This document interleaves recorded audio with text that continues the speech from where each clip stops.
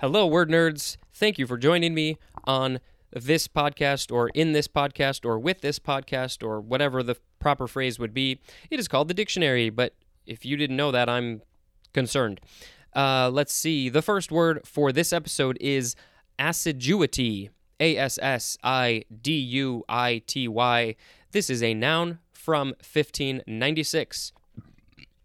There's that burp that I mentioned in the last episode. Number 1, the quality or state of being assiduous. Synonym is diligence. Number 2, persistent personal attention, usually used in the plural.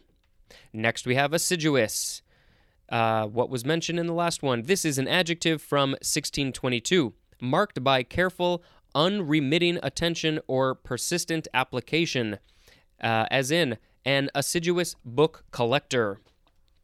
Also as in, tended her garden with assiduous attention. We have a synonym, says see the word busy, B-U-S-Y. Assiduously is an adverb, and assiduousness is a noun. Next, we have the word assign, A-S-S-I-G-N. It is the first form of two. This one is a transitive verb, and it doesn't look like there's any intransitive definition. So, it's just a transitive verb from the 13th century. 1. To transfer property is in parentheses, to another, especially in trust or for the benefit of creditors. 2a. To appoint to a post or duty, as in, assigned them to light duty. Also as in, assigned me 2 clerks. That's such a weird example. 2b. To appoint as a duty or task, as in, assigns 20 pages for homework. Well, that's just too many pages, in my opinion. Number 3, to fix or specify in correspondence or relationship, as in, assign counsel to the defendant. Also as in, assign a value to the variable. 4a, to ascribe as a motive, reason, or cause, especially after deliberation.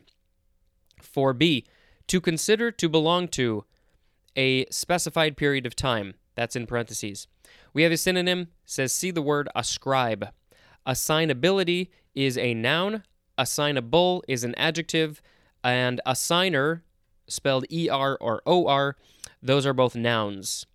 And the etymology says this is from the Anglo-French assigner, which is from the Latin assignare, which is from ad plus signare, which means to mark. That is from signum, which means mark or sign. Next, we have the second form of assign. It is a noun from the 15th century, and we have the number 3 definition of the word assignee as a synonym, as in heirs and assigns. Heirs is spelled H-E-I-R-S.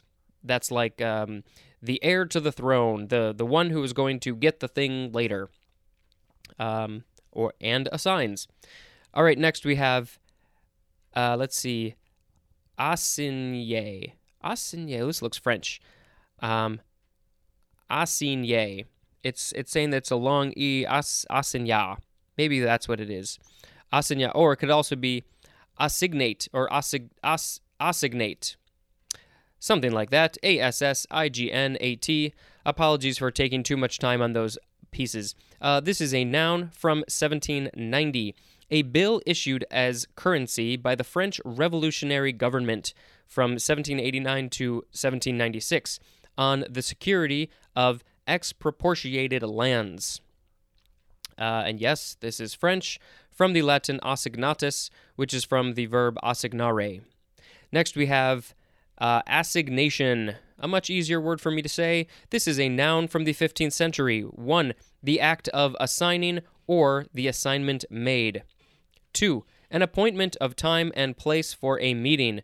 Especially, we have the synonym tryst, T-R-Y-S-T, as in, returned from an assignation with his mistress.